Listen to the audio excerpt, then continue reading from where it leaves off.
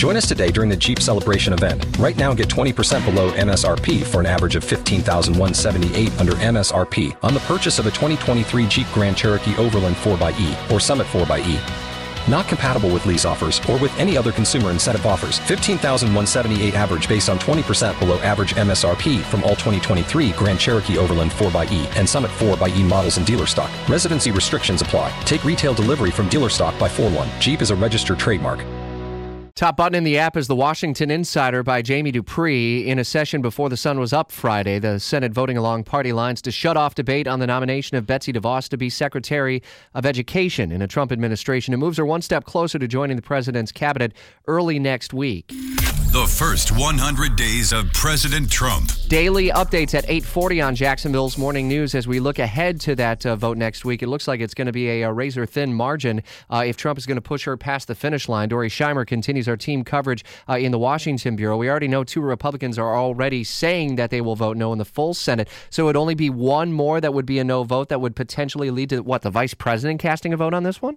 Yeah, that's exactly right. I mean, I think she will get confirmed, but like you said, razor thin. The Senate might need to call in Vice President Mike Pence to cast that final vote, pushing her forward. They're also having her vote before they vote on Alabama Senator Jeff Sessions to be Attorney General because they need his vote on Betsy DeVos. So they're playing the numbers game this morning to make sure that they confirm up that support to confirm her. Those who are supporting her, like Senator Lamar Alexander, and he used to be an education secretary. What sort of credentials are they making sure that everyone is aware of as they try to push this one past the finish line? Yeah, Senator Lamar Alexander came to the Senate floor around 7 o'clock this morning to make his case for her, saying that she would be an excellent education secretary, that she's going to fight for all kids, that she's not going to dismantle public education as some perceived her answers in the confirmation hearing. And he made a passionate case for why Republicans are supporting her. Dory, thanks. We'll look for that vote on Tuesday and next week. You got Chuck Schumer and other Democrats who are blasting Betsy DeVos as one of the worst nominees ever brought forward for a cabinet. On the grounds of competence,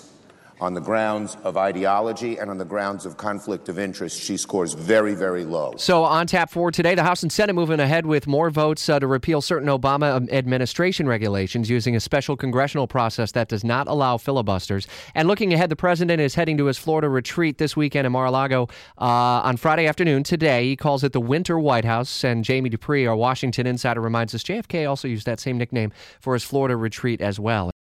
Join us today during the Jeep Celebration event. Right now, get 20% below MSRP for an average of $15,178 under MSRP on the purchase of a 2023 Jeep Grand Cherokee Overland 4xE or Summit 4xE.